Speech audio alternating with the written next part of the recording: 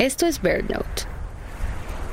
En febrero, el invierno todavía impera en gran parte de América del Norte. Los árboles no tienen hojas. Todavía faltan meses para ver las flores silvestres de la primavera y escuchar los cantos de la mayoría de las aves.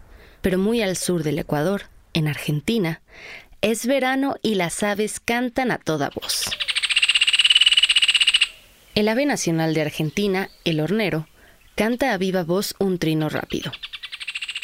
Es un pájaro color marrón oxidado del tamaño de un toquí. Y desde el bosque cercano se comienza a escuchar una hermosa canción.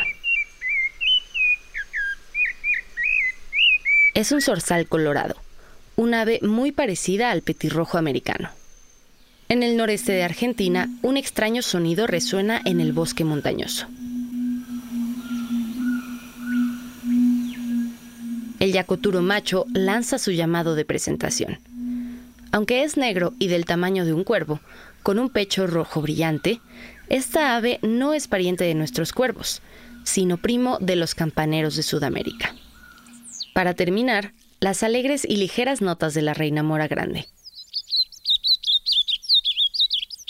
Son un recordatorio de que la primavera en América del Norte, junto con la llegada de las aves como el pico grueso pechirrosa, ya no están tan lejos.